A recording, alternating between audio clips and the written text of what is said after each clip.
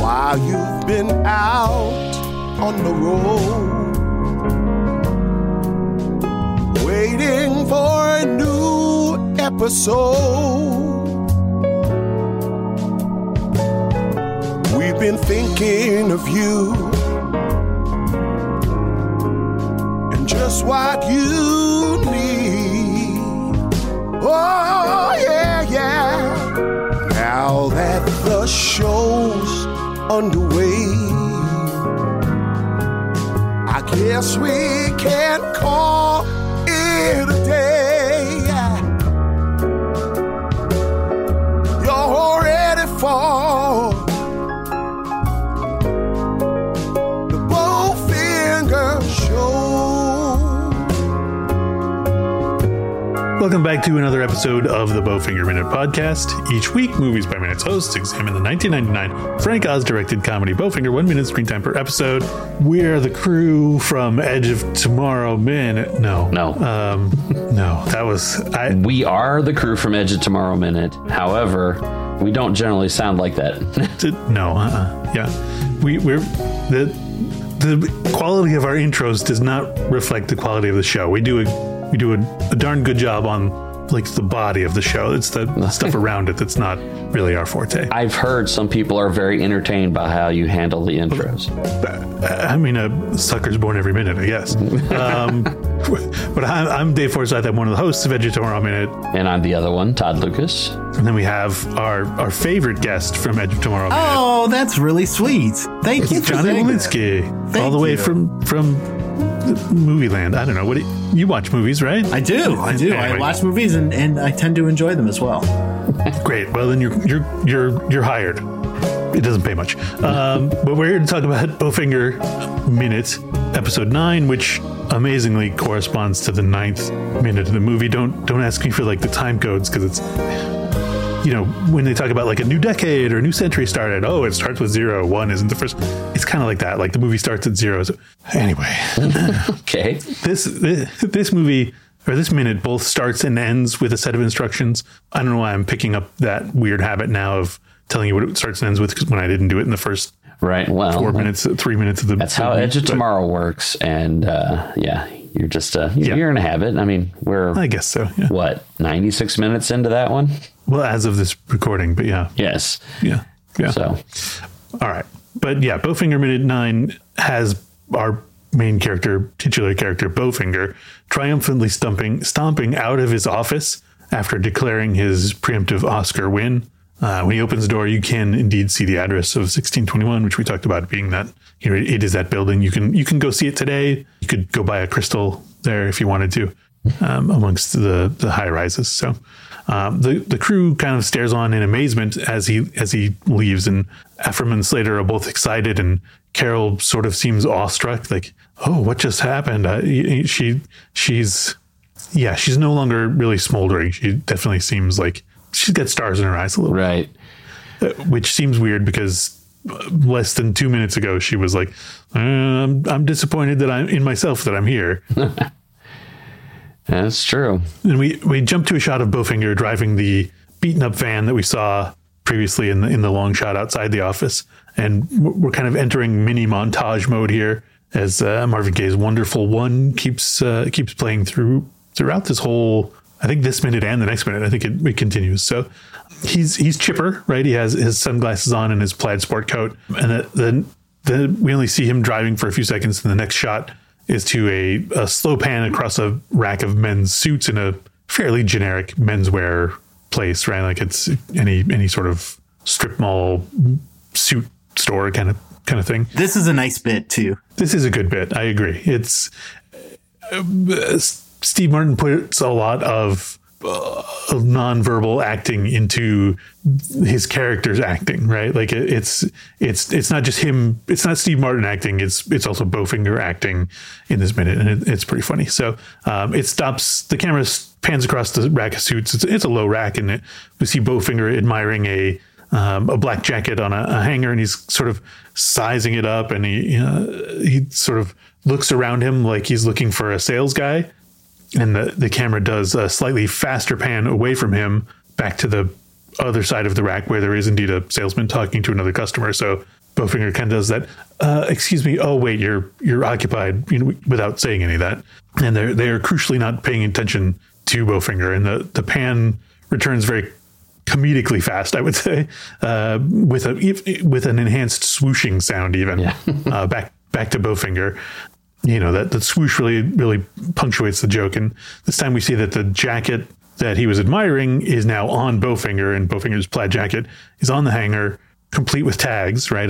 Right, yeah. Like the tag is hanging off of it, and he sort of is still, now he's doing the same maneuver he was doing with the black jacket, only it's with the plaid jacket. He's sort of like looking at it, like feeling the quality of the cloth, and sort of changes his mind. He makes that like, no thanks. No.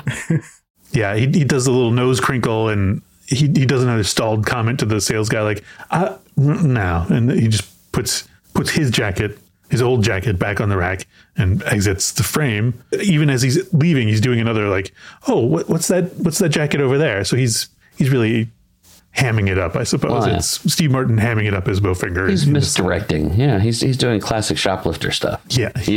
Yeah, I've stolen it already, but I'm not going to just run out of the store and raise suspicions. Oh, no. I got to keep shopping. Right. He might have even like purchased a $4 pair of socks or something like that on his way out, but just to throw off suspicion. But it's a pretty funny bit. It's a quick little bit, and then I think it actually kind of continues because we see when we see the next shot, it's him back in the van doing essentially the same maneuver, just in the new clothes, right? So right. It's like this interlude was barely a blip on his radar. He doesn't seem like he's regretful about it. He didn't seem like he was nervous about it. It was a step he had to take. It was a thing he needed to check off of his list. Yeah, it was part of the plan for today. He knew that was his first step, and it seems he has to have done this to be able to move anywhere. That was comedy. It was too fast, but being able to, because one of those tags is not just hanging on a string. One of them is on a string, and another one actually is clipped through the fabric somehow. Yes. And I'm like, I couldn't even have done that quickly, let alone having put on the black jacket and moved the plaid jacket onto the hanger. Just not a chance. Now, do we think he'll ever go back and switch back to the plaid coat? No, right? I was thinking a lot about this, and I think this conversation might be more appropriate for the next episode. But the plaid jacket is something that he recognizes as either no longer fashionable or something but it's you have the clothes you have, So there was not any reason to change out of it until this point when he was going to go to a fancier place, and he knew that jacket wasn't going to it was only going to close doors for him, and it wasn't going to open anything. Yeah, I think you're right. We are going to see a good example of that updating in the next minute. Mm-hmm. So we can kind of leave that talk. But yeah, no, I mean, from the 2023 perspective, I like the plaid jacket better, but it's everything old becomes new again, right? So he's definitely getting his of the moment important producer's jacket that he felt like he needed. Right. Well, the black jacket really goes a lot better with the shirt and tie and his hair than the plaid jacket does. The plaid jacket's just wrong for all of that. But then, as you see, the pants are obviously worn black pants, so they're gray. They're not meant to be that kind of gray. Sure. They're just off black. Yeah, you see him from below the jacket line, you're like, okay, that's not right. Yeah, he's clearly wearing slacks and a sport coat, and not like a tailored suit that all came in the same box kind of right. thing. Yeah. And then as he exits the frame, and because we're in montage mode, that's the end of that store. We don't see that store again, and the next shot is from sort of across the street from a studio drive-up lot gate kind of. We've all seen these in the movies where somebody thinks they're important enough to drive into the lot, and the guard is like, no, you don't have the pass, or whatever. We see that from across the street, and we're watching it from that distance in order to see a clear look at the big 50 foot tall billboard on the side of the building. And it's advertising a movie with Kit Ramsey called Explicit Endeavor. and the blurb at the bottom of it declares it an action-packed thriller. And it's Eddie Murphy is Kit Ramsey. So I think we're fair game to talk about him because he's right there. It's introduced in this minute. But yeah, first appearance. Yeah, right. We get it. Eddie Murphy. He did stuff. We talked about him before. But yeah, it's clearly like a big Schwarzenegger, Stallone style action movie from the 80s, 90s kind of thing. It's basically got him in a boxing position with a fist jutting out of the frame of that, and he's kicking ass or whatever. The silver Mercedes convertible with the top down that drives out of the gate is what the camera follows. Though we linger there long enough to get a good look at that poster, and then the camera follows the Mercedes as it comes out, and the car drives past the camera and into a parking ramp, which is it crosses. It's very close. Like it just crosses the street, makes a turn, and it's in the parking ramp. We cut to the interior of that ramp, and we see the Mercedes pulling into a spot just as Bowfinger is pulling into the adjacent spot, and the sort of nose to tail pulling in at the same time. Bowfinger's already popping out of the van and essentially in one quick motion going out of the van and into the Mercedes. The driver of the Mercedes gets out and opens the door and is holding it open for him. This clearly another thing that they've done before, right? Right. Like the jacket maneuver. He is clearly a practiced thing, and this car borrowing maneuver is something.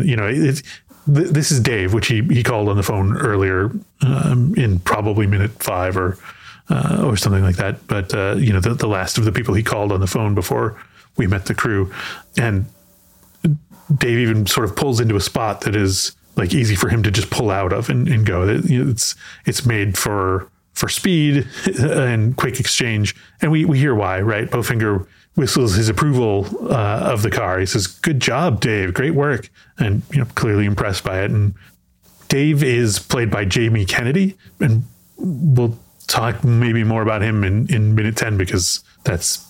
Minute 10 is Dave minute, clearly. Yeah. But Dave says, "I got to have this back in 45 minutes. And there's a car washing operation going on in the background of this garage ramp. And there's at least 2 other guys working there, and they got hoses and rags and everything. And the sign says Executive Auto Detailing Services. And have you guys ever seen this going on in a parking ramp like that? I know I worked at a place before that had the service advertised where you could drop off your car and get it washed and pick it up at the end of the day, but I never actually saw it happening. So, yeah. And I'm guessing this may actually be a real location, just on the studio lot where they were working the movie, and it's like, oh, this is perfect. We don't even have to, we got extras in the scene. We don't even have to pay. Yeah, they just drove into a literal car wash. And, yeah, well, Frank Oz, that guerrilla filmmaker that he is. Oh man, well, you never see him coming. True. But yeah, I mean, so I know these services exist, but like I said, I'm not sure I've ever seen one in action. But it seems like the type of thing that a high-powered movie executive would have people on the lot to do for them. So I assume that Dave. I guess it gets shown later that he is an employee of the studio, right? He has lot access and access to things on the lot. So he's not just a car wash guy. He's like the PA or the gopher or something like that takes care of stuff for the executives. Yeah, he's the kind of guy that is always hanging around this, or any executive or director or star would just hand their keys to and say, "Here, take the whatever over and get it taken care of." Yeah. Gets lunch, does all the stuff, Lunch, and everyone coffee orders. Yeah, people just trust him because he's always there. We'll see more about his ambitions again in the next minute, but he's also one of those people that hangs around doing these types of jobs because he's got designs on being in the movies, maybe not as an actor in Dave's case, but the magic of the movie draws him in too. I can't really imagine what sort of hold Bowfinger might have over him other than that promise, right? Right. They do have we'll see again in the next minute that they have quite a bit of history, obviously, but I think my created backstory for it kind of works in there. If Bowfinger was just a PA before he was able to break out and start making things on his own, maybe he mentored him. He mentored Dave in, so they may go way back to the beginning of Dave's career. Yeah, we'll find out later that he's also made promises that were unkept to Sure. Dave, like we assumed he has to Slater and Carol. But Yeah. it's I wanted to point out that over the course of these episodes that we've done, we've had to have given out at least 5 great ideas for a Bowfinger prequel. sure. So if anybody's paying attention, we've basically written the movie for you. And Yeah, my hair is half white already. I can play Steve Martin. Yeah. Well, Steve Martin can still play Steve Martin too, because he looks the same. Yeah, he's still looking pretty good. So, But yeah, I mean, if you want to make the Dave story a Bowfinger prequel, I think Jamie Kennedy's probably available. Not a ton going on in this minute, other than the suit gag and the car swap. But yeah, I mean, compared to the van he drove in on, this is a pretty nice upgrade. I know, Johnny, you would approve. This is I'm a big convertible fan. Yeah. And this is one of the lovelier ones. Yeah, I mean, for a while it was hard to find your sort of 2-seater convertible. I mean, there's sort of a dearth of them for a few years. Is this a 2-seater or is it a sedan? It's a 2-seater, or it's a 2-door. There's probably a little bit of a little bit of room in the back, but yeah, not much. But I guess when you go to the luxury car market, there's always convertibles available for you. But maybe that sort of low to mid priced market that we're all in for our autos is probably not the most replete with convertibles. So, would you, if you were to move back to California, you would demand a convertible again, right? I currently drive a convertible, Dave. You do? Yes. Not in California. No. In the depths of the Kansas City winters, despite those depths, I still drive a convertible. This is the 4th convertible that I've had in my life. This is the current car is a Mini Cooper convertible, following a Volkswagen EOS. I drove for a number of years, and then before that was the I think was the Mazda Miata. And then that was preceded by the Mercury Capri. The Capri had a tiny back seat, like you were describing before. Two-door, basically 3-seat, because you could only really fit one person in the back seat. And then the Miata famously is a 2-seater. And then once I became aware that I was going to become a father, that's when I had to switch to the EOS, because I needed a back seat again, and I still do because my daughter's still alive. Congratulations. So we have good job. It's not easy. So and then this Mini Cooper also has a backseat as well. All right. So yes, your answer is yes. You would demand that for your California lifestyle. Definitely. Yeah. If I demanded in the middle of winter here, I would definitely demand it out there. Yeah. All right. I see the wisdom in that. Okay. The one thing that I wanted to point out was I heard an interview with John Ronson. This is from years ago, where he was talking about movies, and he was talking about how movies just eat up ideas. So it's not like if you're writing a book, which is what he's mostly known for, you can spend several pages on one thing that happens, and you would just describe it in depth, and you could spend as much time as you want talking about it.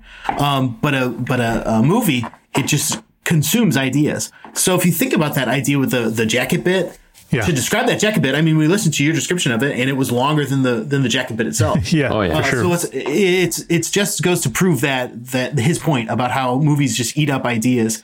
You can't just come in like, oh, I've got a jacket bit. Okay, well, that takes care of 1 minute or 45 seconds. What else do you got? No, that's true. And, we sort of alluded to there being a lot going on in this movie, right? There are A plots, B plots, C plots. I mean, maybe not every character, but most characters have their own sort of arc through this movie. Some characters have several, and there are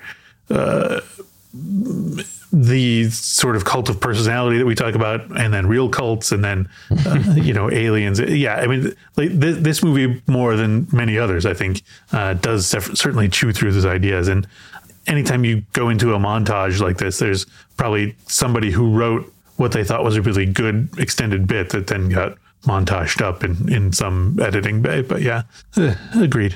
All right. Well, I guess we should probably wrap up 9, and we'll get to the big meaty Dave minute, number 10.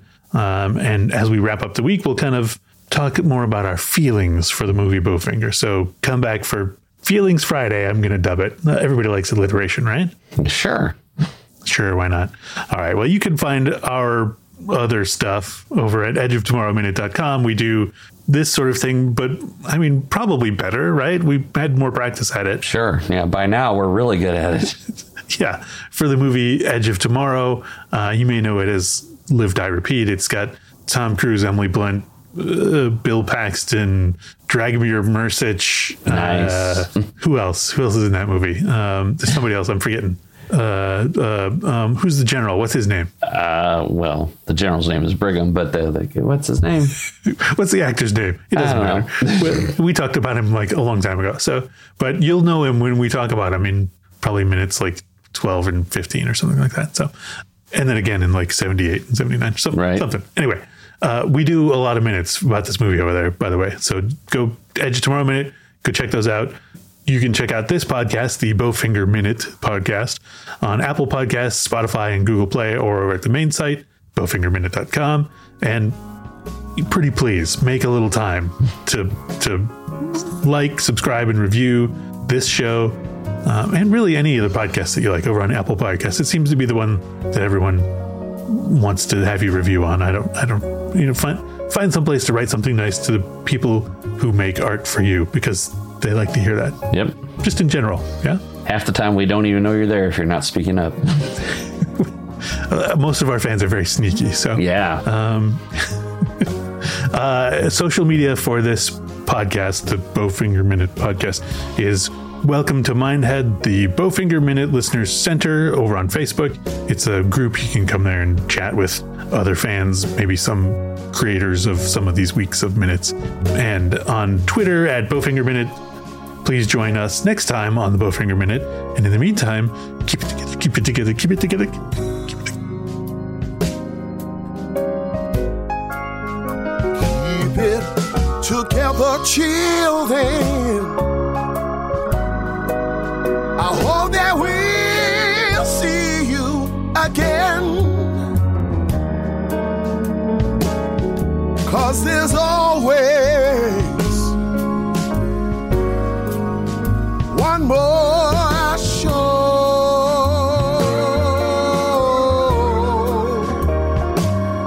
'Cause there's always one more show.